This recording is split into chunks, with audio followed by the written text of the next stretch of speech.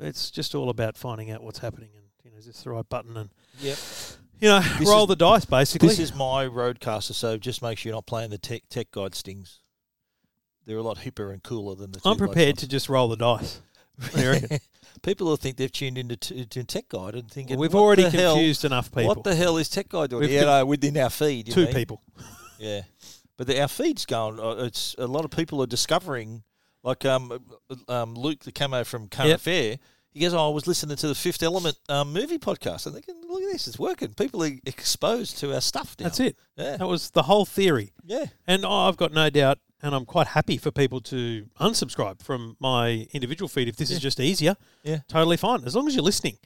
And we'll make one last plea, one last call out. If you're not a fan, articulate that to us in an email, not as a 3-star review, you dog. Yeah, I saw that one. I mean, honestly. Yeah, come on. We're pretty easy to get in touch with, aren't we? Yes, we are. We've had, I know I am. Out of the thousands of known listeners, we've had 2 suggest that they didn't like it. One said he didn't like it, but he found a way around it, and one gave it a hater for 3 stars. Yeah, right. Which did, I'm just going to be honest, it disappointed me greatly. How would that? If that was a child who'd done something, I'd be like, you've disappointed me. Yeah. Do you know what I mean? Go stand in the corner. Yeah, go stand in the corner. Yeah. All right? Yeah, I understand. You can't please everyone all the time, Trev. I'm happy with how it's going. I like the fact that our shows are being exposed to our most loyal of audiences are being exposed to our shows. We're talking about our individual shows here too. So that's what we're talking about. Because our Two Blokes stuff goes through our movie podcast, the two blokes, private two blokes. And but it's good to see that people are discovering. Yeah. It's discovery, isn't it? Isn't that what I talk about on Apple Music and Spotify? Discovery of new artists. Well, I see Two Blokes as a channel. Yeah. Right? Yep. I see Two Blokes as a channel. Yep. And you've now got a bunch of content, enough content to get you through 5 days of the week, basically. It's a river of money. And you know what? We could do more. Yeah. There's nothing to stop us doing more, is there? Do another one? Want to do something else? What would it be about? We'll do a golf podcast. No. You reckon? Definitely not. Golf podcast would be awesome. That's a whole new. So we've tapped tech, we've tapped movies, we've got to tap sport. We get the trifecta. That'd be funny. I reckon it'd be funny. Another, what do they call them? Tent pole, another silo, another vertical. That's I'm pointing in the air, not saying the word vertical. Another this vertical. Is so corporate speak, isn't it? Could be EVs. Are we going to move forward and touch base? And there's not too many people with our level of knowledge about EVs. Yeah, exactly. Exactly. Right. And given we've done it every week probably for 2 years, we could easily do that as a semi-regular show. For sure, monthly, something like that. So absolutely, there's possibilities. If you've got cash, we're willing to do it. Totally right. We will talk for money. Is that right? I just say for the last time, because we've been doing this essentially as a trial for a few weeks. This is about the 3rd week of it. The numbers have been great. The numbers are great. It's really good. I'm quite happy to lose audience on my EFTM feed. Have you noticed that? I've noticed a slight dip in my numbers. I'd say 15%, 20%. Yeah, I've noticed a bit about that as well. Yeah. But the gain is 90 to 100%. You know what I mean? Like people discovering your show. But you know what? Do us a favour though. Go and subscribe on our own channels. But hey, no, that's just confusing. You reckon? Yeah. Because they're going to get it twice. Yeah, going to get it twice. All right. I've got to be greedy then, did I? Yeah, I think you're getting greedy. Right. I am prepared to give it another week, and if we're inundated with people saying no, stop, then we will contemplate stopping. But you've got to understand from our perspective, this is about numbers. It's a numbers game. We get asked every day from clients, sponsors, everyone, what are the numbers on this? What are the numbers on that? Yep. I'm sorry, folks, it is a numbers game. And this helps us because we can say there's X number and it's a bigger number this way. It's like the example I'll use, it's like we've got our own little channels for Tech Guide. You get your own little channel for EFTM. Two Blokes is its own bigger channel that's got a lot higher ratings. Yeah. So that's why we're putting our little shows on this bigger channel because it's getting more eardrums. Yeah. So and it's working. It's good. And there's the feedback I gave you. People saying to me, I heard your podcast. And I went, I assumed it was our one. And they go, no, your one. Your Tech Guide one. I'm like, and the movie one. Skip it if you don't want it. Yeah. And as I've said last week, if you're on the Tech Guide and you get that on a Monday and you've listened to it on a Monday night, Tuesday morning, and you see it again on Tuesday, skip it. Just ignore it. Yeah. Just skip it. That's fine. Or listen to it again. It's beautiful. Or you can do that. It's totally easy with a podcast just to skip. and go past. Exactly right. Yeah, it just comes up depending on how you listen to it. It just comes up on your list. Like if I subscribe to a few other podcasts and I see, oh, hang on, there's a new show, and then in our case, it'd be there's a new show every day. Your one, my one, movie podcast. And the thing is, I would say to you, Spotify is probably the better platform of them all because it actually shows the cover art for the show as opposed to the channel. Whereas when you're listening to the EFTM podcast in the Two Blokes feed, it's the Two Blokes cover art. It's a bit stupid on Apple podcasts. Although I changed, but it only appears. I changed it myself. It only appears in Spotify. Yeah, I've done that for all of them. Yes. But it only appears in Spotify. Upload the thumbnail. It only appears in Spotify. Okay.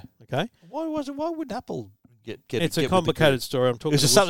It's a whoosh could have to be a. Rob Lowenthal's on the case, mate? I don't know they're on the case, but they're across. Should I call them too then, mate? To really you think that'll help? Who knows? Go for it. Yeah. Bottom line, I'm really kind of pumped by the scale of the channel we've created and what it allows us to do. Because you know what, there's a lot of people out there who all they do is podcasts. Yeah. And all they do is YouTube. Like we do YouTube, we do podcasts, and we got sites. So this is we're pulling all the levers of all the content we're producing. And just the other thing before we get into the show, and we did if you download any of the shows on kind of Sunday, Monday, you might have heard this, seen this. The other part of the channel thing is it allows us to push potentially pre-roll ads that we control. Yes. And we might sell them. I'll be honest, we might be able to sell ads across shows. But for those that did hear an offer early in the week. It was a valid offer. It was available. Yeah. But it went off. Just got out of hand. It went nuts. And it went way past the podcast audience. And we'll work with our great sponsors to find great ways to offer things.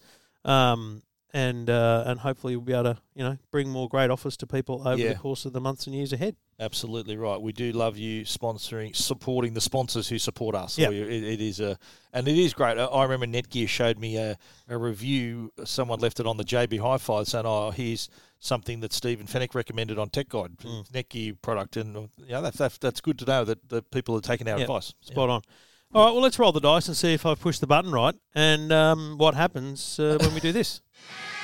Welcome to Two Blokes Talking Tech. Not a bad price. With Trevor Long from EFTM.com. Really handy device. And Stephen Fennick from techguide.com.au. Stephen didn't have faith in me there. Stephen didn't have faith that I'd gone to the trouble of configuring the Rodecaster. I didn't say. I'm sure. I know you're a professional, mate. You wouldn't have let that Appreciate your support. Episode 513 of Two Blokes Talking Tech. Thanks to the great people at Netgear and Arlo.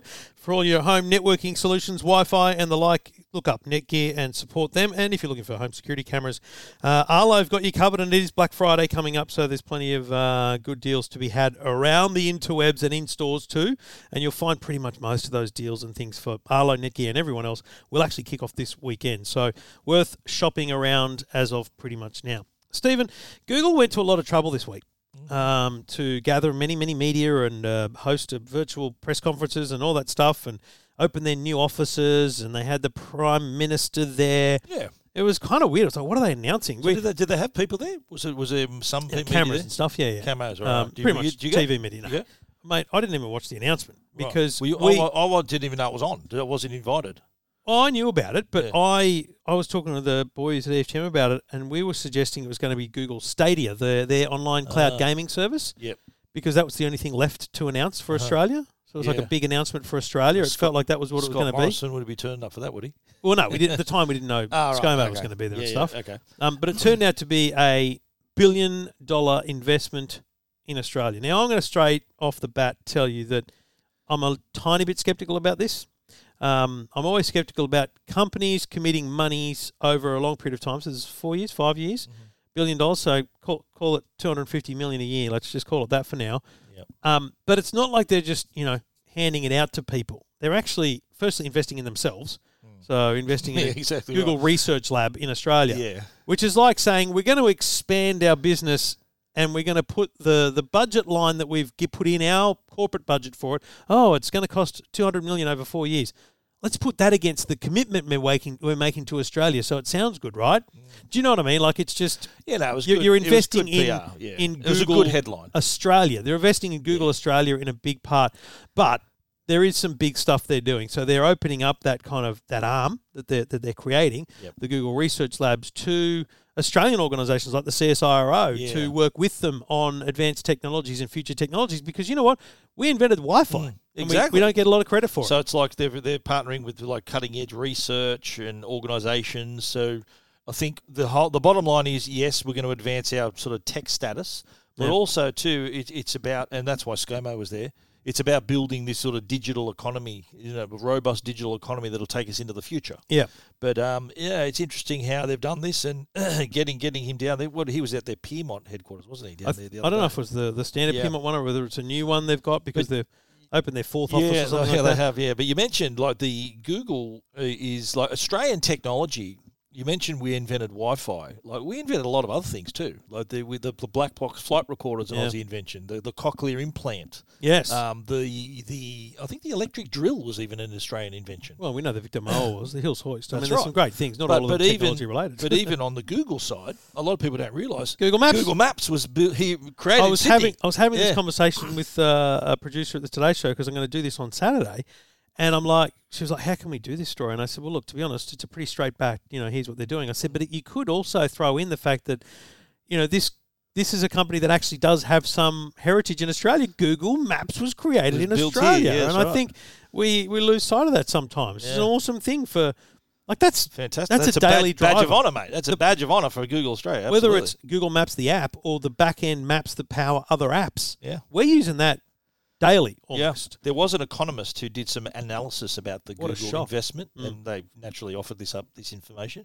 And he claims, this guy's name's Henry Ergus, from Green Square Associates. Oh, mate, Ergs. He said that Google's Digital Future Initiative, which is what it's called, could support, and I like how he didn't sort of give a round number. He actually specified could support 6,529 new direct jobs, and 28,057 total jobs across Australia, and deliver 1.259 billion in direct investment and 6.716 billion in total economic impact. He's not a rounding up sort of guy, is he? He doesn't round up.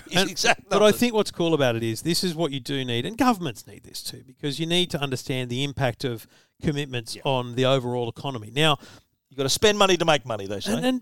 Mate, there's no doubt that's true, especially in this space. When it comes to innovation, you have to spend, like Apple spends money on products that will never see the light of day. Can you imagine? Research and development. They must have a building somewhere with just stuff in that it. room. I'll tell you what else. Wouldn't you love to go to England and see the Dyson car prototype, which they shelved, Wow. We're going to do this thing. No, we're not going to do it. They pulled the pin late somewhere, right? Absolutely. There'd be a working prototype There'd be something somewhere. I think James Dyson must be driving it around. He put a different shell on it.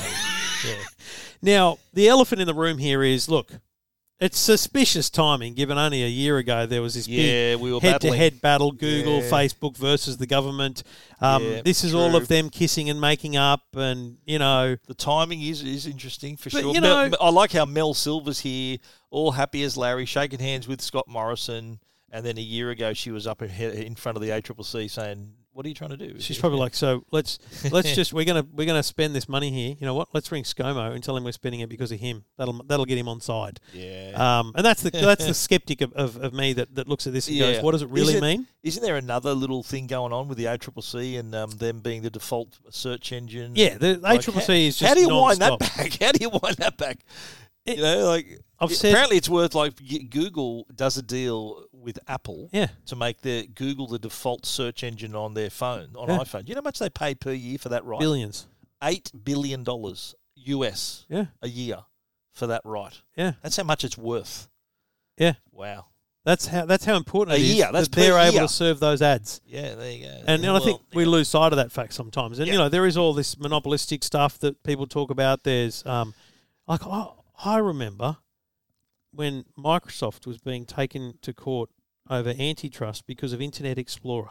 They created this awesome browser that was so much better than Netscape. Yes, I remember starting with Netscape, and then I don't think I went straight from Netscape to, I think, the first Safari is what I went to. Oh, wow, you're a bit of a Mac man. See, I mate, in the early days, there was this program, and this is before really the internet of scale, but the Internet Explorer early days, there was this program where you as a company could essentially download Internet Explorer, brand it as your own, and then be the distributor of it. So you'd be like a server host for it. Yeah, right. And there was a Candela version of Internet Explorer or whatever it was called back in the day, which if you downloaded it from me, it had like my logo on it and stuff like that. This is like in 1996, you could have been a tech billionaire, mate. You could have been buying the shares in the Rabbitohs, mate. All right, mate. There's no need to kick me while I'm down. No, I'm not. But it's it's just fascinating. Navigator is what I had. It's just fascinating that Microsoft got just absolutely hammered over their exclusivity of this browser and stuff. Whereas now we live in this world where it is pretty much default on so many things. You know, when you install an iPhone, Edge is the browser. Oh yeah, but when you open up an iPhone, it's just Safari's there. You don't get the choice of when you start an iPhone up. It doesn't, and ask you all those questions. It doesn't say which browser do you want to use. Yeah, just does it. Right. I like how when you download Chrome and Firefox, it always pops up. Do you want to make this your default browser? It asks the question. Please tick the box. Please, mate. Yeah, and I just hit don't show again. I use Windows Computer pretty regularly, and every now and then I open up Edge so that I can see my website or check that it all looks all right. Yeah. And it goes, well, do you want to make me default? I'm like, I've used you once in a month. Why bother asking? Okay? Yeah, that's not what I'm here for. Be quiet. So I don't know. I think that it's awesome. There's talk about like what they're already doing with the CSIRO. They're working on some underwater stuff. There's a lot of stuff they're already working on in artificial intelligence with the CSIRO and all these great things. So, it's clearly going somewhere. There's no doubt about that. Then a couple of days later, not even that, a day later, we see ScoMo announcing all these different investments in all these different technologies. So he's on a bit of a technology spin at the moment, isn't he? Like he was doing a few weeks ago, he was talking about EVs and infrastructure, and now he's talking with Google. Now he's also talking about investing in like 65 different types of technologies, including quantum technology, autonomous driving, all these other things. AI, machine learning, blockchain, 5G, 6G. You think about it. I use the example. Like, this is a good idea, right? There's an election coming up, right? So this is the foundation of his campaign, right? Yeah. But the thing with this, him offering, I think it was in the last budget or the one before that, where there was all these allocations to different technologies. Right. You think about what that could do to not only the industry but also to Australia. Like I'll go back to the example of the US and the PC, the birth of the PC, right? Yep. So there's Bill Gates, there's Steve Wozniak, Steve Jobs, and the PC was essentially a US product. It was a US invention, and they ran the table because of that initial interest and investment. So imagine if Australia gets a leg up in one of these areas, and we run the table in that particular field. Imagine if Australia is like an authority on artificial intelligence or machine learning or quantum technology. I think that's if these investments could potentially maybe tap that. Yeah, I think potentially, and I think that the point is we need to have our toe in the water. Yeah, totally. You can't win a game you don't play. And the other part about this is retaining talent. You got really smart kids growing up, going to uni, doing great things. Yep. And they're being drawn to Silicon Valley or other places in the world. You got to find the places for them to work, whether it's a Google Research Lab or the CSIRO has a grant from Google or something like that. Yep. You need them to know that they can work here and be at the forefront of innovation. Absolutely right. And I know it kind of sounds weird for prestigious. It becomes prestigious to work here, to do stuff here. That's good. That's what you want. And that's why a lot of people think, why should governments be involved in this? But we'd just lose talent. That's exactly right. It's not like we don't want our kids to go and be successful elsewhere, but absolutely, if they can be successful here, of course, even more so, right? And I mentioned too, like the importance of having a strong digital economy is that's you think about technology is going to be everywhere. It is everywhere. Yeah. And in the future, that's only going to be even more prevalent, right? So having a good, strong digital economy is going to help all of us in the long run. Look, as I said early on, I don't see the story in this announcement, but I understand the importance of it, if you like. Do you know what I mean? Of course, yeah. It's an important investment in Australia. It's important that we have that kind of push and injection of funding, not just at Google and ensuring that Google... Because you've got to remember... And it's about our next topic as well. We'll talk about Amazon. But, Google thriving means jobs because Google employs people here, thousands of people. Absolutely right. And that's why they have 4 offices because they fill them up. Well, that's sort of part of the digital economy play, isn't it? Like not only the generating revenue, but also creating opportunities for people. Is Australia, Sydney, New South Wales or Victoria anywhere becoming the next Silicon Valley? No, not right now. And nor should we aspire to that because I think it's actually not the right thing to be talking about. It's not about having a place where everything happens. It's more about just being a country that supports innovation, pays well. It's having that culture. If we've got that culture of innovation And that like just like you think of San Francisco, that's the culture there. It's all about startups and new tech stuff. Yeah, we want that culture here too. Yeah, and we want the people in that field to be paid well, to be challenged and rewarded in the same way they would be if they're over there. Completely. And hopefully that's what this kind of commitment from both Google and the government actually does for Australia and the future generations. You can read more about that at techguide.com.au. And, let us know what you think. You can email us both. You can hit us up on social media. You'll find us everywhere across the interweb.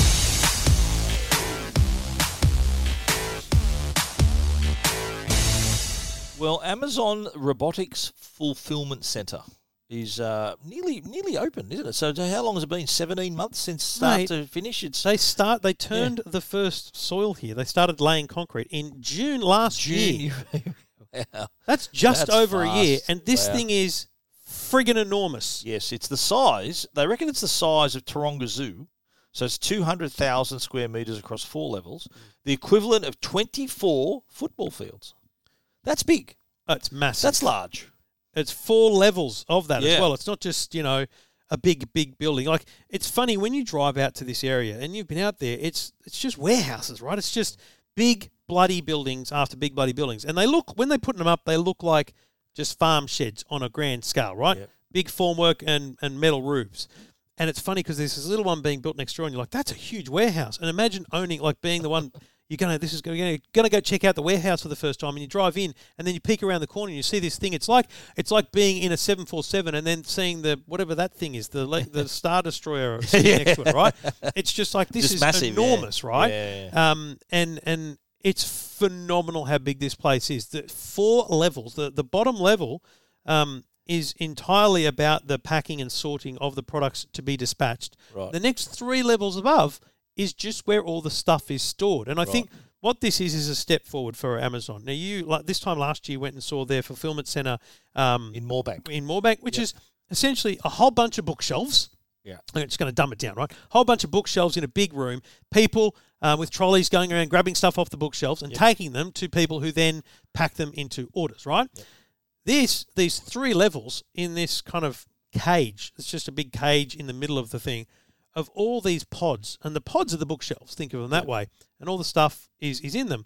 But they just sit there stacked together in rows of 3 and 4 they're wide. tight because you don't need a human to run in between them. There's no human. These robots just glide underneath them like robot vacuums, and then they lift them up. Yep. They bring the shelf back to a bay where someone picks out the item, puts it in a tote, and it goes downstairs and it gets distributed to someone who will then put it in a box. Because like previously, and part of what I did at Moorebank was there's a human when they see their pick order, so they've got to go do the pick. And because everything has been scanned, so then you know where everything is on every shelf, it actually maps out for them. You got to go D, row C, then go D, so they know the way. So now what you're saying is the robot brings the shelf to the person now. See, now when they said to me, come and look at our robotic warehouse, I went, cool, I'll go. And we walked in the door, and it's just lockers. And I went, so is this like a parcel pickup area where, humans can come and pick up their parcels? And they go, that's for the staff. I went, there's 2,500 lockers here. Like they had numbers on them. And they go, we'll employ more than 1,500 people here. And I went, wow. Oh, right. Yeah. Because I went in thinking this was their robotic warehouse. Yeah. But it's fascinating. When you click, and between you clicking and then you come into your home, there's like 5, 6, 7 different people. There's 4 people that will touch your item just at the warehouse. Yeah. Because what happens is you click your order and the shelf gets delivered to a bay. And from then on, it's human. A human picks it out of the shelf, puts it in a tote. It goes down a conveyor belt. It gets picked out by another human and put into like a little PO box. And then another human on the other side picks out that little thing, puts it in a box, and then it gets sent off. Yeah, I remember doing that. It's a huge human process. I packed the box myself last year when I did it. And so the process of the pick, let's call it, that's the robotic. So they come to you. Yep. You don't have to go to the shelf comes to you. Correct. Right. So that's and because... like the shelves at Moorebank have to have room for humans to walk up and down them. Right? Yeah. So because it's robotic, the shelves are nearly touching each other. So they can fit half 50% more. 50% more product in the same floor space. There's 20 million products will fit in this place. Wow. And the robots are just guided by QR codes stuck on the ground. Yeah. Wow. 38,000 QR codes stuck on the ground. And we saw a bloke actually doing this because one of the floors was still being constructed. I saw it on the news. Yeah. And they put the stickers on the ground. Mate, the stickers have to be within 1 third of a millimeter, like accurate. Really? Wow. I was talking to the bloke that built the foreman of the construction, and I felt bad for him because actually, empty the building, just forget Amazon for a minute, just as a structure. This thing was built in 17 months. Yeah, it's incredible. And it's built, mate, the tolerances, because it's robots and everything, the floor cannot be more than 1 millimetre difference from 1 metre to 1 metre, and it has to be within 3 millimetres across every 3. So it can't vary across the building. And that's a massive It's 24 area. Football fields flat as a tack. Wow. And it was nothing 2 years ago. How's was that? nothing. That's incredible. I saw they did a really good time lapse. Yeah. So I saw it was just an empty field. Yes. And then boom, there's a big building. and like across the way, this is the remarkable thing. We're in this huge building, and then we look out this window, and there's a massive thing next door which looks bigger, frankly, which is going to be Coles. Really? Because Coles has realised, look, we're doing all these. What when you order from Coles, often they're just picking from the local shopping centre, from the local shop, and they deliver it to you. They've realised they're taking too much stock from the local stores, so they're just going to have a big supermarket that isn't accessible by people. So it's just purely for delivery. Purely for deliveries. And it's isn't it true? Holy wow. It's in Kemps Creek. Yeah. So and apparently that factory is within 12 hours in either direction. You can access 80% of the Australian population. 85% of the Australian population, because you go north, south, east, west, and you've covered the bulk. And it's also like 10 minutes from the new airport, so it's also future-proofing itself. Of course. It's fascinating to think about the thing, but look, I won't lie, it's one of those very touchy topics for a lot of people, like on the internet I'm talking about, not real people like our listeners, but like the number of comments I'm getting, like hundreds and hundreds of comments. I hope they're paying their taxes and stuff like that. Is that what you get? Hope they're paying their taxes. Will they pay minimum wage? Are you allowed to take a shit for more than 10 minutes? I heard that too. All this kind of stuff. And I'm like, I don't want to break it to you. I saw the toilets. I mean, I've never seen it. It's remarkable. The break room is beautiful. Brand new. Like it's funny, the timing of this. I just listened to, there's a show called Land of the Giants. I think I mentioned it. And they have a little mini series about each of the big companies, Google, Apple. The one I listened to recently was Amazon. Yeah. And there was a case where they had a fulfillment center in a place called Coffeyville, I think it was Kansas, so right in the middle of America, and how this town relied on this big factory, and how they decided one day to say, okay, we're closing it down, we're going somewhere else, and how it just ruined the town. The whole town just went broke because they relied on this massive Amazon factory to employ people, to create an economy. And they were saying too, the other episode was about, how a lot of people sell their products on Amazon and how they have their, they can offer their stuff to be found through Amazon and just the ins and outs of all that, and how Amazon pitch their own products against your own products. There's a lot of questionable practices, and I know a couple of big retailers that just won't deal with them. Yeah. What's it called? FBA, Fulfillment by Amazon. Is that what it's called? There's a whole bunch of different things you can do. You can either be listed there and fulfill yourself, or you can... Or let them warehouse it. Yeah. I've actually done a bit of work looking into this. For a long story short, I've been looking at something for Amanda's dad and seeing whether Jacko could kind of have a little bit of a side hustle from it. Jacko's just not into it, but I'm kind of like, I'll do it. Like it sounds exciting. My brother Michael's into it.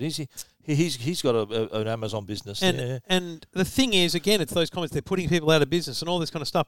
The fact is, if you're a savvy Aussie business, you can sell your stuff through Amazon. Now, you might even more so now with this big bloody. You might need to charge more because you need to cover those costs of their fees and stuff. But the fact is, it's about being where the customer is. So. And I looked at, for the product we were looking at, I looked at it and went, well, obviously we could keep selling it on this website, fine, and we'd charge a different price, a higher price at Amazon, but the people that will buy it at Amazon... Well, that's where they'll pull you up. You can't have it at a lower price at another website.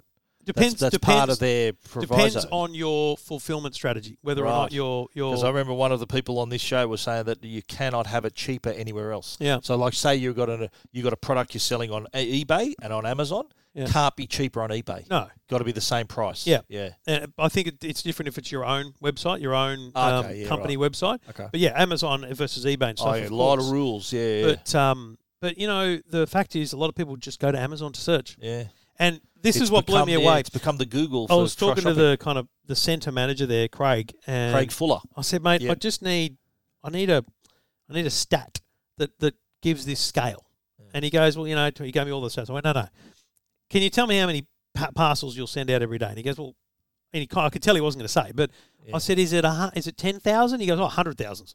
Hundreds of thousands. Wow. I went, oh, okay. Wow, every day. Yeah, and I said, that's all I need. I don't need anything more. I said, so not a million, so hundreds of thousands. Then I could end my video just saying, and hundreds of thousands of parcels will leave this centre every day. Wow. And that's the scale, right? Yeah. Because so many people go, oh, never shop on Amazon. Have never searched. Doesn't matter, mate. Millions do, right? Good on you. Good on you. Well done. Jeez, they're gonna struggle if you don't shop there. Yeah. That's fine. You're keeping other shops alive, but this is about the future, and unfortunately, it's a dog-eat-dog world out there. But also, too, like you think about what's happened during the pandemic, where a lot of people had no other choice but to shop online, and for a lot of people, that was their first journey to online shopping. And now look at it. There's the scale of online shopping now. For a lot of people, massive. This is where they discovered Amazon, or they discovered how easy it was to shop. I know. I put my credit card through there a few times, mate, during lockdown when I needed stuff. There was a few things, but even stuff I needed for I needed cables and stuff for my scopes and all that. So it was just really easy to jump on there and buy stuff. How is your scope, mate? It's going good. Yeah, it's fixed. Yeah, all good now. Yeah, I'm starting a new. For the first time, I'm shooting in mono. I think we can rule out a astrophotography podcast. Well, yeah, I might do. I don't think there is one, actually. I've looked. I don't think there is one. I know there's a couple of really good YouTubers. Are you talking about the listener or the podcast? I don't think there is one. I think there's a podcast for that, but there's not one that's like a standout. I don't think there's like this podcast. I don't think there's a potential audience. You don't reckon? No, you'd be surprised. There's a few people keen. Yeah. Yeah, a few people on there. But anyway, Amazon. Wow, they're going to be bigger and bigger than ever. This is just on the stat side, right? Yep. This is the first robotics facility from Amazon in the Southern Hemisphere. Yep. It is also the largest warehouse ever built in Australia? Yep. Too? 100%. Yeah, and there's some other little cool stats that I've put on the bottom of my story here. We've talked about the total floor area, double the land size of Bondi Beach. That's big. Yeah. They'll have a capacity to house up to 20 million items, 14 kilometres of conveyancing equipment. Yeah. That's a lot, isn't it? And it's going to begin early 2022, is that right? That's going to be there. More than 4,000 workers have been involved in the construction. And the site is within, we mentioned this, 12 hours of more than half the Australian population, supporting fast delivery to customers. And it uses 3,000 tonnes more steel than was used for Sydney Olympic Park Stadium. Isn't it intense? Amazing. And just a final thing from the construction foreman about Amazon's process is obviously this thing was built in 15 odd months, but it's been planned for years. Yeah. He pointed to a beam that goes up to the roof and a cross member and stuff, and he goes, around that there's probably 30 bolts. We had to number and photograph every bolt and send them to Amazon before they could be certified. Really? Wow. Basically, Why? Amazon don't muck around with their construction techniques. It's got to be right. Got to be done right. It's got to be perfect. It's got to be checked. It's phenomenal. Yeah. Sounds like something like Apple would do. Like Apple would say, that's the sort of level of detail they want. You're putting your whole business in this place. It's got to work. It's a long-term investment. Absolutely right. All right, details at techguide.com.au and EFTM.com.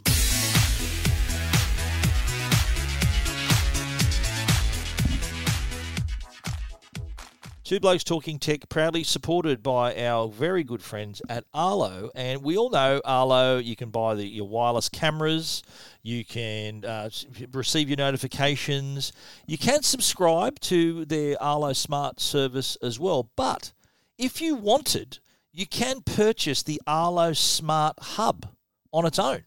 So it does come with a USB port.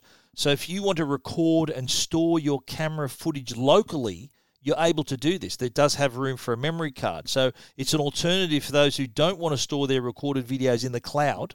You do get a 3-month free trial of Arlo Secure Service subscription. So if that comes with the camera. But if you want to store everything locally, all you need to do is insert a USB memory device into the Smart Hub or a card, and you'll be able to then store all of your footage locally. So if you don't want it in the cloud, you don't want to pay your subscription fees. And the best market for this is people that over the last couple of years have bought essential cameras. Yes. Originally, the essential camera was kind of like I often call it your gateway drug. You've got your essential camera. You realise how good it is. Now you've maybe got a couple. Well, you can put them all. You can put them all into this hub. So what happens? The Smart Hub, it's the model number is VMB 4540. It's $179. So you can buy direct from Arlo's online store or from reputable tech retailers across the country. But if you then once you set that up, you can then easily link all your cameras to that to that hub, yep. and you'll be able to record all your footage locally. Beautiful. So I have had a lot of people saying, look, if I don't want to have a subscription, these cameras, I said, look, they're still good. You'll still get your notifications, but you won't be able to access more than a couple of days' worth of footage. But now, if you want to have your own Arlo Smart Hub, you can store all of that footage locally. You can check it out at arlo.com. This is Two Blokes Talking Tech with Trevor Long and Stephen Fennick. So, I won't lie, when I found out that Vodafone was launching a massive boost of their 5G network on Monday early this week, I rushed out and got a new Vodafone SIM card and switched to Vodafone. I mean, I knew I was going to because I'm going to America on the 1st of January. I need my Vodafone roaming. I knew I was going to switch. It was just the catalyst that made me do it because I thought, this is going to be awesome. So I switched to Vodafone on Friday. I drove to Young on the weekend, saw my family and stuff, and then came back. Saw a few little blips of 5G around the place. And then on Monday, I'm like, where's my 5G? Where's my 5G? Where's my 5G? I was a bit confused. Because the maps they sent were like, here's 3 dots of coverage today, and here's a blanket of 5G coverage now. Yeah. So I'm thinking, this is a bit weird. So I actually interviewed Brian from Vodafone's network team on the EFTM podcast. You could listen to that in full. But in summary, I said to him, well done. That's good. You switched it on. Where is it? Where is it? And this is where it's like this coy moment, but it's very, very upfront. It's what's called standalone 5G. Okay. Now, the difference between standalone 5G and what we've had and got in many, many networks already is it doesn't require 4G to connect. So with your iPhone today, when you're on Telstra, what your iPhone does when you turn it on, and you don't see this happen, what it does is it goes, where's there a SIM card? Yes. Oh, it's Telstra. Right. Where's the Telstra network? There it is. Where's some 4G? There it is. Oh, there's some 5G. I'll get on. Right. With standalone 5G, your phone goes, is there a SIM card? Yep. What network? Yep. There's the network. I'm on 5G. Wow. So it skips it doesn't need 4G to get 5G, right? Now, Vodafone have built that into their network from the core. Now, this took them some time because you've got to remember they were screwed by the government and Malcolm Turnbull by the Huawei decision. So they've had to essentially rebuild their entire mobile network because everything they already had couldn't work. Thanks, Malcolm. The reason they need a standalone core is because their 4G core is Huawei. Yeah. Yeah, I know. And their 5G can't be, so they just, this gateway can't work for them. And so it's fascinating that right now, nothing works. Right. But the first device that will launch on the standalone is the S21, the Galaxy S21, in a few weeks, probably, maybe a month. Because before you go on there, I received the same press release, and it's saying that they tripled the coverage overnight. They did, yeah. And 85% of the population now covered by 5G in 10 major cities and regions. Yeah.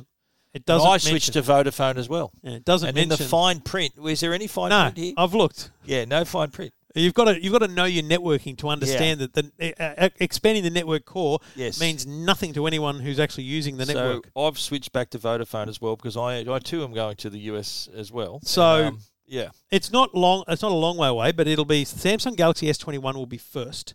That should be within weeks. That was it's a software update, right? Yeah, right. So there's a software update required for the phone. For the phone, really, the phone needs to get a software. If you're update. a Vodafone customer, or for anyone, well, they'll all get it, right? And it will benefit others. I'm assuming it will benefit others too, because if Telstra's network, for example, is configured for both on-ramp and standalone, I don't know what it's actually called, but let's call it on-ramp and standalone, then it might actually speed up your connectivity once it's upgraded. So S21 and then a bunch of other Samsung devices. In broad terms, he told me that pretty much every Android device of the last year or so, even the TCL 5G, will get the update, and it will happen within weeks or months, right? Right. iPhone, he couldn't say, he didn't mention Apple, but I read through all the lines of what he was saying was, look, they're talking to them. It's not going to happen overnight because it's a kind of, Apple do their things globally, but there will be a software update. The iPhone 13, he didn't say 12. The 13 is capable of standalone. So he will get it, but probably in the new year. Right. My guess is it'll be March before we get it. Because I think I sent you a couple of screenshots where you'll get 5G today. Yeah. But that's the old 5G. That's their old, that's the non-efficient 5G. So that's the on-ramp 5G that you're calling. Right. Yes. So that's still So there's a bunch of there. 5G spots. It's at Hornsby, it's at Randwick, it's at East Garden. I was there. Look at the map. Yeah. There's plenty of little 5G spots around, but it's not blanket. Question is, will it be at my house? I've looked at the map in great detail. I don't think it will. I think it will be. You reckon? Yeah. Wow. Shout out to Rob Rigby, who said, I'm proud of you for not asking the Vodafone man to specifically exclude Stephen's house. Yeah, like you allegedly did with Andy Penn. Yeah. But if I got Iñaki on the phone, I'll definitely mention it. Sure. He'll say, what have you got against this guy? What has he ever done to you? I hold grudges. For no reason. What have I done to you? Nothing, mate. Nothing. Jeez, I'll fight hard for your 5G, mate. Oh, please. But it will be, in all honesty, and this is like genuine, if Vodafone rolls out this standalone 5G on the iPhone and you're not included, I will laugh till the cows come home. I know you will. Like, just so you know, if it's not here, I will probably die in fits of laughter. The little exchange we had the other day when I said, look, I've got 5G. And then you go, yeah, but what about at your house? And I think I sent you 1 bar of 4G with a 4-letter word, and you just laughed, you bastard. That was just on text. You should have seen me rolling on the floor. Yeah, I bet. So it'll be. I reckon first quarter next year, maybe later, that we'll get it on the iPhone. But it'll be fascinating to see. And also, I get the sense that, and again, I kind of pushed him on this, but I don't think they're going to play the speed game. I don't think they're going to pretend to be the fastest. He said, mate, 400 is an amazing number, and there's no use for that today. Like, what do you need? What do you need 800 for? Yeah, so the pissing contest between Telstra and Optus is purely a pissing contest. No, but it's also too. It's for them to pump up their tyres for their home broadband connections too. You know, no, but home broadband, none of them are quoting 600. They're getting 300 and 400. I know, but if the perception of 5G equals speed, then it's easier to sell a home broadband package. I think that's a dangerous territory because then you create expectation for people. That's what they're doing, mate. They're doing it. Like Telstra just a couple of weeks ago. Yeah, no, but they average said speeds of 378 megabits per second, which is fine. Vodafone will do that, but Optus and Telstra are talking about speed, championships basically, where they're getting 600-800. Plus, they're doing these millimeter wave things where they talk about 3.6 and 4 gigabits. Yeah, I know. Let's just be real here, folks. Lab, you don't need any of that. Yeah, I know. If you can get 100, you're doing well, and that's great. It's going to serve your home very well, and your mobile phone won't need anything more than that. So they're the 700 megahertz spectrum, eh? That's right. 3.6 gigahertz spectrum. All irrelevant to me, but strong national 5G spectrum holdings. And all this, just finally, this is all part of the Vodafone TPG merger. And we should say, actually, we've been using the term Vodafone, but this is TPG Telecom. Yeah.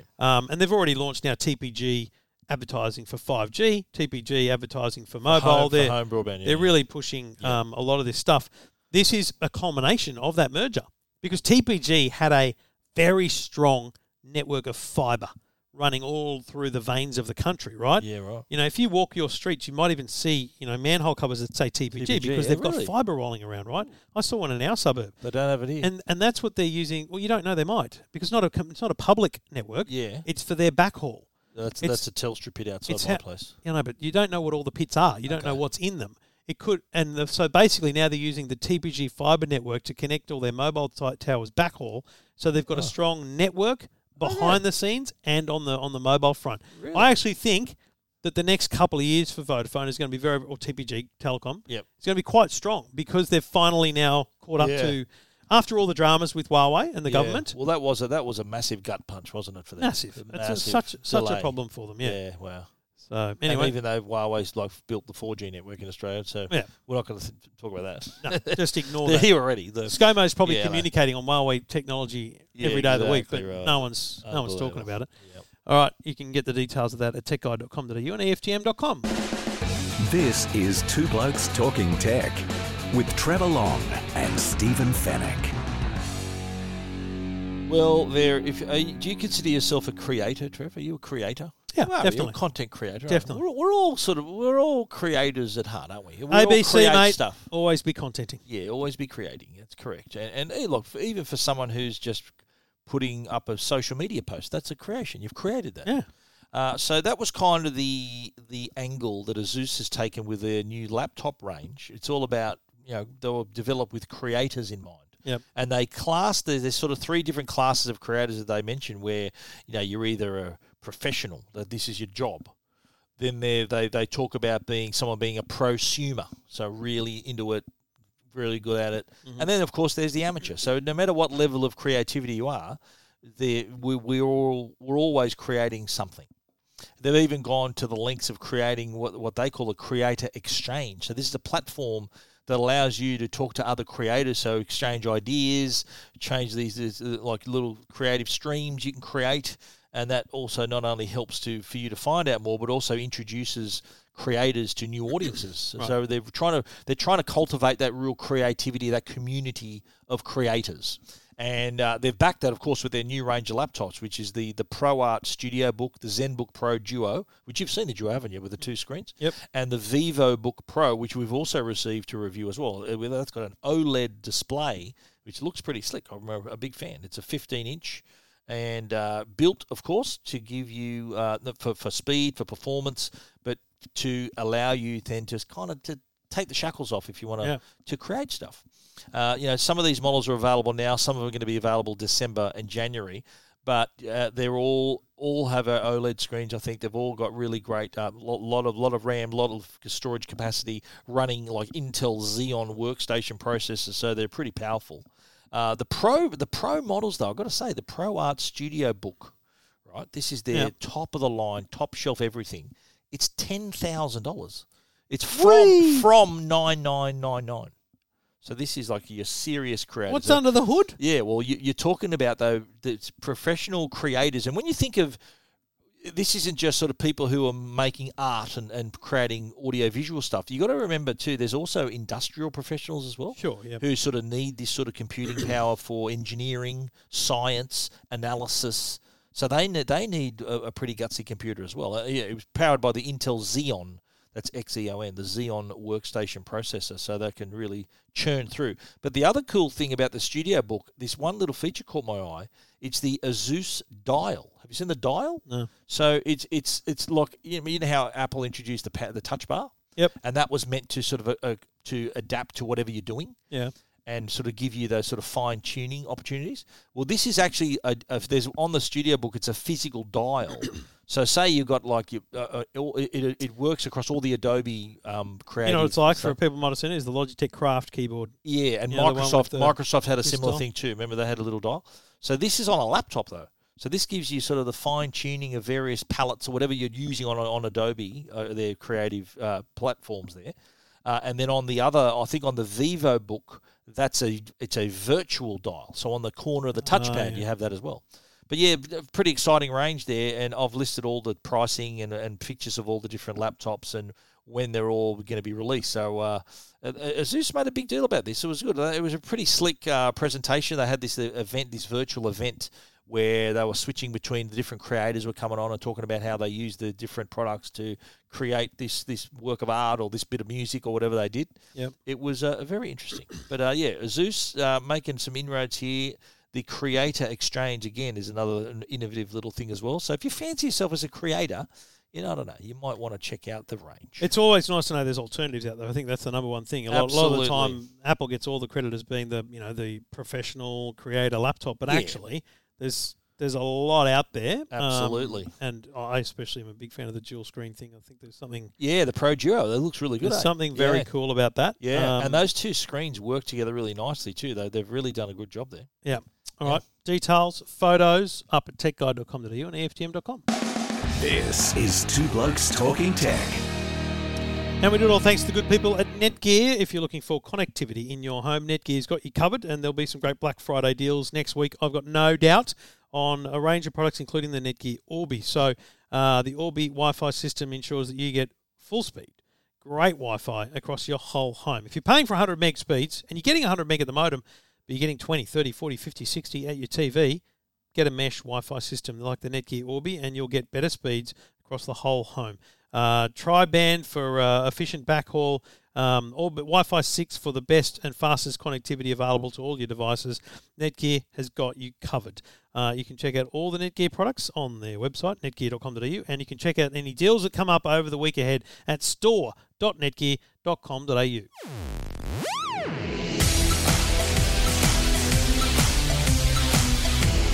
I thought we should talk a little bit about EVs this week, because I know you spoke about on the Tech Guide podcast, which is also highly available to everyone in this feed, on this channel, let's call it a channel, about the Polestar 2. And I drove that a couple of weeks ago and wrote about it last week. And I've been driving the Kia Niro for the last couple of months. You've been driving a Tesla for 3 years. We've driven a lot of EVs in the meantime as well.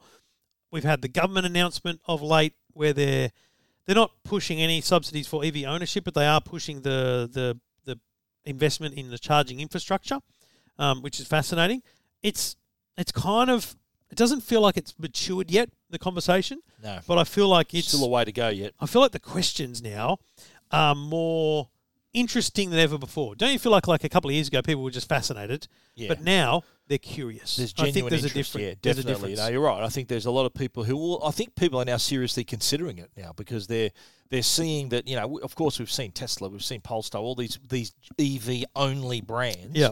But when they start seeing Hyundai, Kia, Porsche or Audi, Mercedes-Benz, Volvo, that are now electrifying their fleet as well, I think that becomes it's real to customers as well. Especially if you've driven that kind of car. Say you're an Audi driver and you think, oh, hang on, Audi's making an electric version now. Yeah.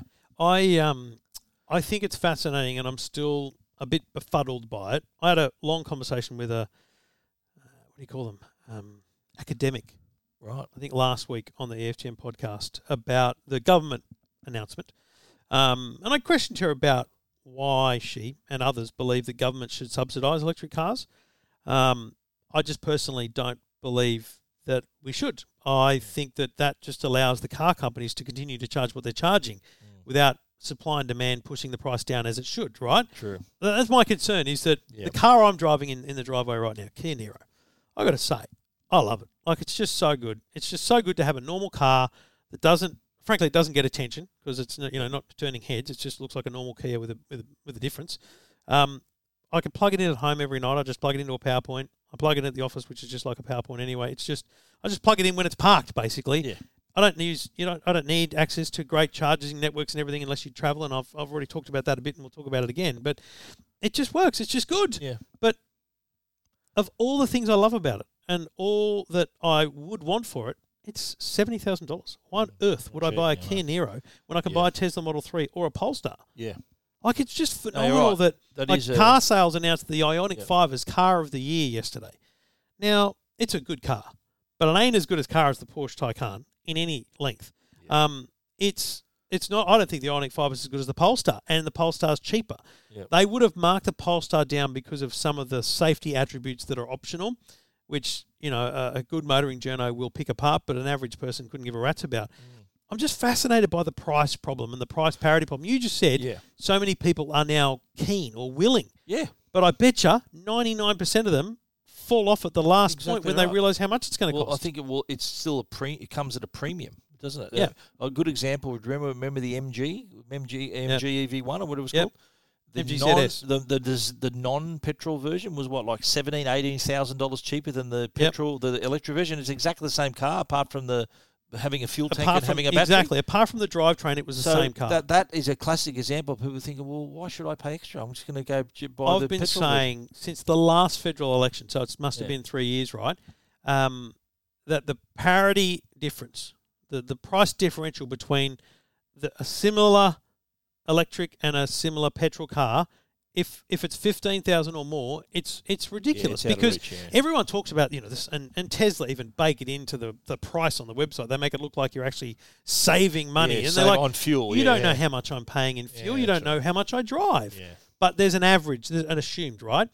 And man, you can bake this heavy if you've got solar and you do things right. Yeah. You could literally never pay to charge your car. It could be very smart, and you could therefore be saving $2,000, maybe $3,000 a year. Some people spend on petrol. Absolutely right. Yeah, I'm in that boat. I think it just worked out for me. I had the panels before I bought the car, but I think that there's a few things people. I reckon moving forward. I reckon if you're thinking of buying an EV, I would recommend. Then, like, you'd want to be able to. The most convenient thing you can do is charge it at home. So if you've got solar panels or thinking about getting solar panels, a battery as well, what better motivation would there be to not only get your house off the grid, but also to be able to power your vehicle as well? So I think that people, it's great the government's looking at infrastructure and trying to build confidence in the market for people to think, well, okay, if I buy an EV, I don't want to get stranded in the middle of the desert without a charge, right? Yeah. That's the biggest thing I hear from people when they ask me about my car. How far can it go? Yeah. Where can I charge it? Yeah. Because it's not like there's a petrol station on every corner. There's not an electric charger on every corner. Yeah. So the people have got a bit of anxiety about that. That is again another thing why there's hesitation in the market. The problem is it's a misnomer because and I said this in September 2017 when I drove the first Tesla in Australia. I said you have to rethink everything you know about cars, not just because it's fancy and a big screen and all that, but because with a car like my Mazda 2 sits in our driveway. I drive it a couple of times a week just to keep the battery going. Right. Yep. It's got.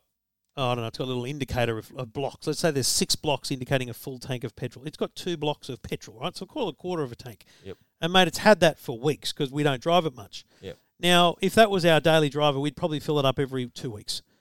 The idea of a petrol car is you drive it until that thing gets to a point where you go, I better get it now. Better top it up. Yep. And you fill it all the way to the top. And it takes 10 minutes, 5 minutes to do that. 5 minutes, yeah.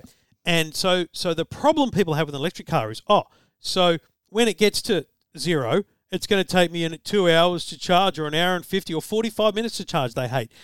And I'm like, stop. Yeah. You don't drive your car to 0.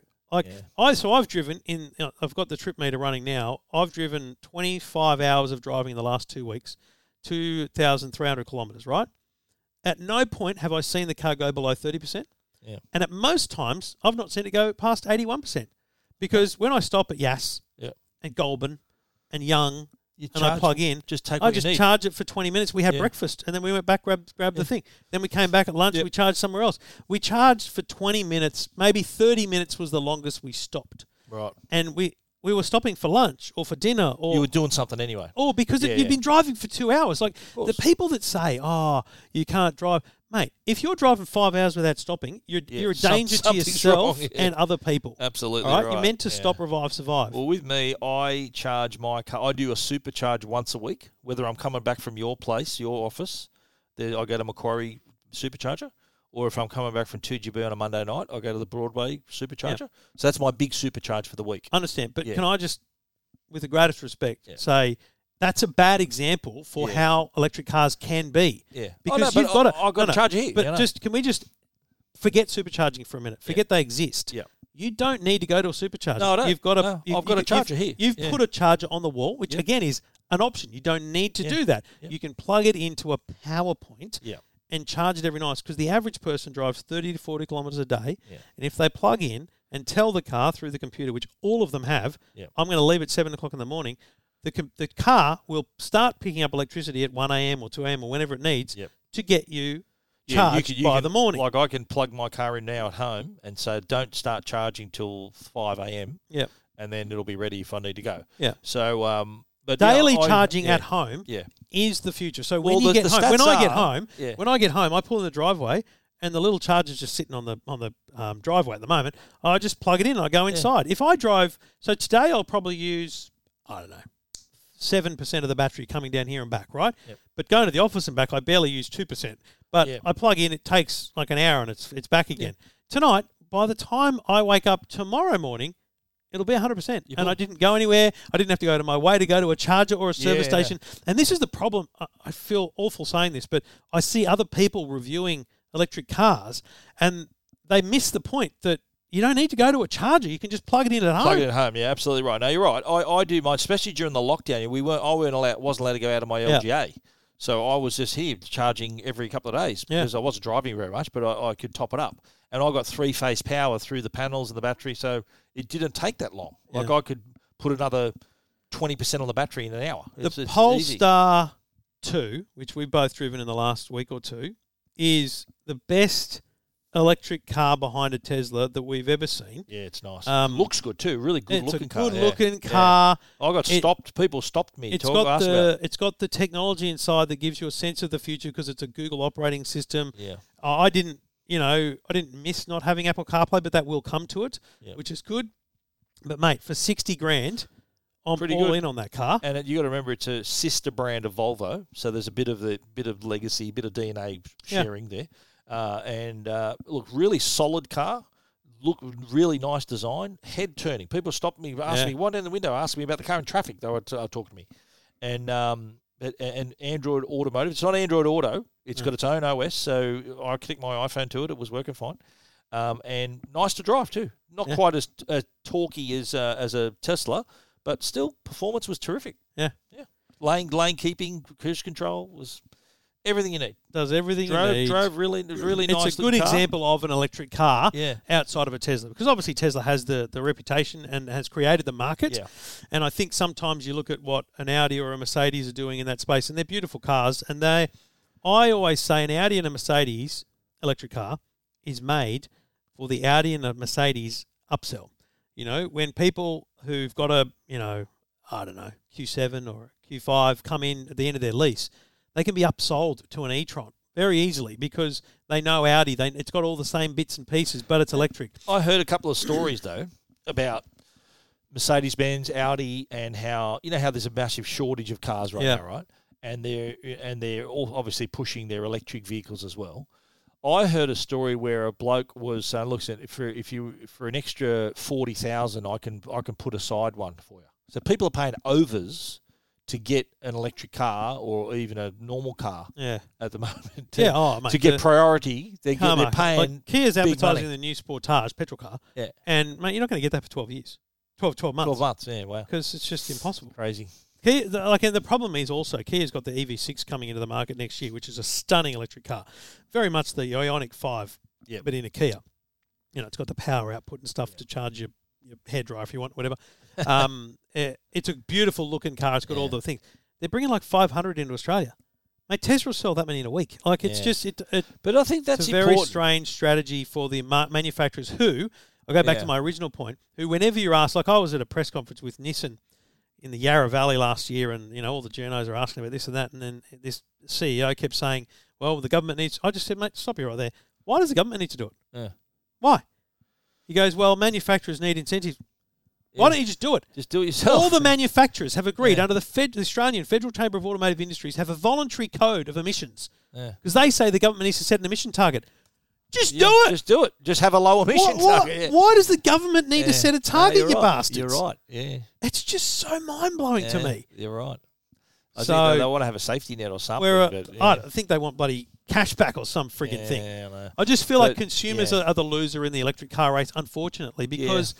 I was talking to someone the other day who just bought a new car. It was a Subaru Outback, and it was like or Forester. Anyway, very excited about it. Under $50,000, over 40, it was like 45 grand or something. And she thought it was a lot of money. And I went, that is a lot of money. But see, you can't get an electric car for less than 55 grand. Yeah. And that's a rubbish one. Is the MG EV like 45? Oh, 45, yeah. Well, I wouldn't suggest I think, though, what the revolution's going to happen at the entry point. It's not everyone's going to spend 200 grand on a Tesla Model S. I've been going on about it for a while, but it's been a bit delayed. But when BYD launch, I think it'll be early next year. The Chinese brand. It's going to be mega. Because they're little. It's called the Dolphin. I think it'll have a different name here. But their little hatchback, which is small, like don't get me wrong, it's a proper little hatchback. It's probably smaller than my Mazda 2. Yep. It'll be between 30 and 35 is my guess. That's still expensive for a small car, though. Well, so a little Mazda 2 is going to cost you 25. Yeah, right. Still paying overs. I thought they'd come in and just go boom. No. BYD. No. If they can get it to 30. Yeah. Well, that'll move the needle for sure. Money. I reckon that'll move the needle. That's what we need. That's what's needed. And that will then put pressure on these other brands to say, well, what are we going to do here? That's right. Because if they can sell thousands of those, because they're working on a supply chain, if they can sell thousands of those as a city runabout, because that's our Mazda 2, it has left the state, it went to Young once. Like I drove down there because I had nothing else to drive, or Canberra or somewhere. Yeah. But other than that, it's barely left Hornsby. It might have come here to your joint, right? I think I've seen it once or twice. Yeah. Yeah. It left the country. It's a city. You drove from the country into the Big Smoke to bring it here. That's right. Yeah. There you go. Right. That's the perfect electric car. Yeah. Because I don't know what the range is going to be, but I don't need a lot. Yeah. So well, not everyone's going to drive like 800 kilometres a day, are they? Like it's what were you saying? Average day, is 30 to 40 k's, right? Yeah. So and it's funny when everyone chimes in, you get these people go, "Oh, what about trucks?" I'm like, there's a whole other thing coming for trucks and 4-wheel drives and all that stuff. We're not talking about that. We're talking about the 90% of cars that live and breathe city life. So absolutely. Anyway, let us know if you want us to do an EV podcast. Yeah, and if you want to sponsor it, who could do that? We'll have to get the heads thinking. Yeah. Anyway, details and review of the Polestar at techguide.com.au and EFTM.com.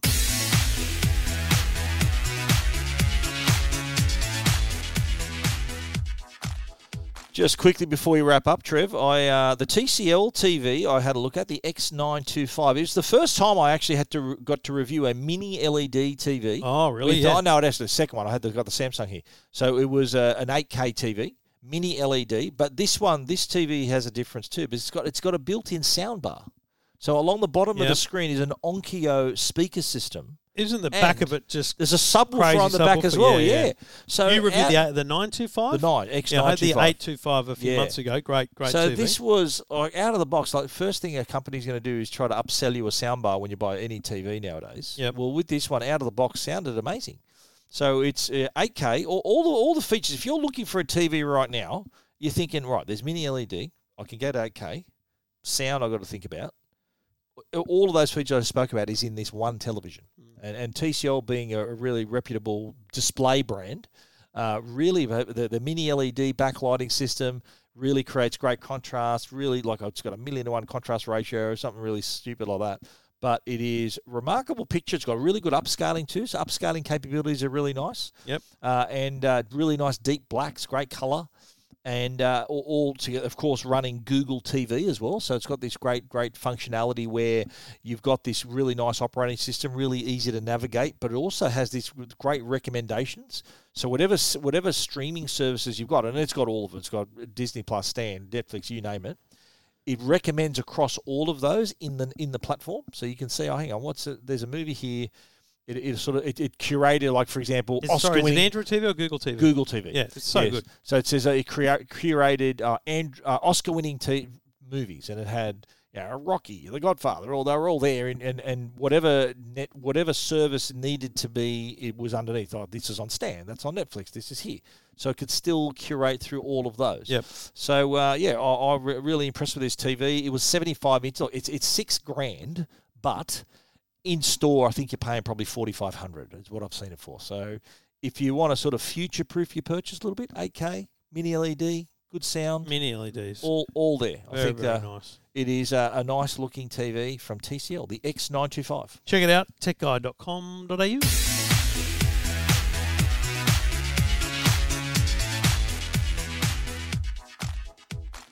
Should we have an early lunch? Yes, we're going to have an early lunch. Then we're going to go hit some sticks, hit some balls. And then next Monday we'll come back and do the private feed. That's right. Yeah, it's going to be a long game of golf. We're going to be able to play golf for 4 days. Yeah, but you'll hear I don't want to brag it to you folks, but Eddie Maguire doesn't sit at 5 o'clock every day. Yeah, that's true. Yeah, true that. Okay? True that. Although, I've noticed something come up the other day. He just changes his suit. No, something come up the other day. It was very current. It was a question about McLaren and Daniel Ricciardo winning in Monza. Yes. And I went, that was only a month ago. Really? Yeah. I heard there was a question about who he drives for. Which team but a week earlier. Yeah, she said Renault. I was screaming at the TV. It was McLaren. Is it McLaren? The kids came running out. She said Mercedes. Yeah, kids came running out. What are you looking at? I know that. Mate, I watch Millionaire every day. Yeah, so do I. I have it on too. You watch Tipping Point. Tipping Point's before that. Is your problem. 3 o'clock, 3 to 4. Yeah, I love Tipping Point. Good show. Is that on 9 or 7? 9, yeah. 9 from 3 till 4. Then there's the news. Then there's 4:30 news, and then it's the 5 o'clock is Eddie. What do they call it? Hot seat. What do they call it? Millionaire Hot Seat. Well, what would you prefer? I should go on. I might go on. We should both go on. Yeah. It's one of those things where you go, I thought it was easier watching it. Oh, mate. I've been on Sale of the Century, mate. It's hard. It's harder than what you think. You're in there. It's different. It's a lot easier in your lounge room. Trust me. Should we try and get on the same show? That'd be funny. That'd be hilarious. We'll do it for charity or something. Although, hang on. If I win $1 million, you can do it for charity. Yeah. Me? I'll cop it. No, you can do it for charity. You're the old man who's paid off his house. Come on, mate. Not quite. I've got a long way to go. I'm just a young fella trying to do his best. Mate. We're nearly there. If any Millionaire Hot Seat producers are listening, send us the entry quiz. Wow. And I remember the entry quiz for the Sale of the Century. It was hard. so hard. But then compared to the show, it's still not as hard as that. But they really put you through a tough test to sort of see if you've got it just depends on the day with Millionaire. Yeah. Like I was watching the other day, and they were nearly running out of contestants. I'm like, they're going to need to slow this down. They're dropping off like flies here. So when are they going to get the audience back in there, I wonder? You know what? I wouldn't. You wouldn't? Doesn't matter. Yeah. Makes no difference. Yeah, the show, I enjoy it. And fastest finger first is that I always... I normally I tune can in. easily answer I all normally those tune in questions. about 25 past. Yesterday I turned on early and Vivi goes, "What's this song?" And it's the intro. I've never seen it either. Really? We'd never heard the full... Yeah. Anyway, whatever we're doing. Great. Let's go play Lock golf. it in, Eddie. This is Two Blokes Talking Tech.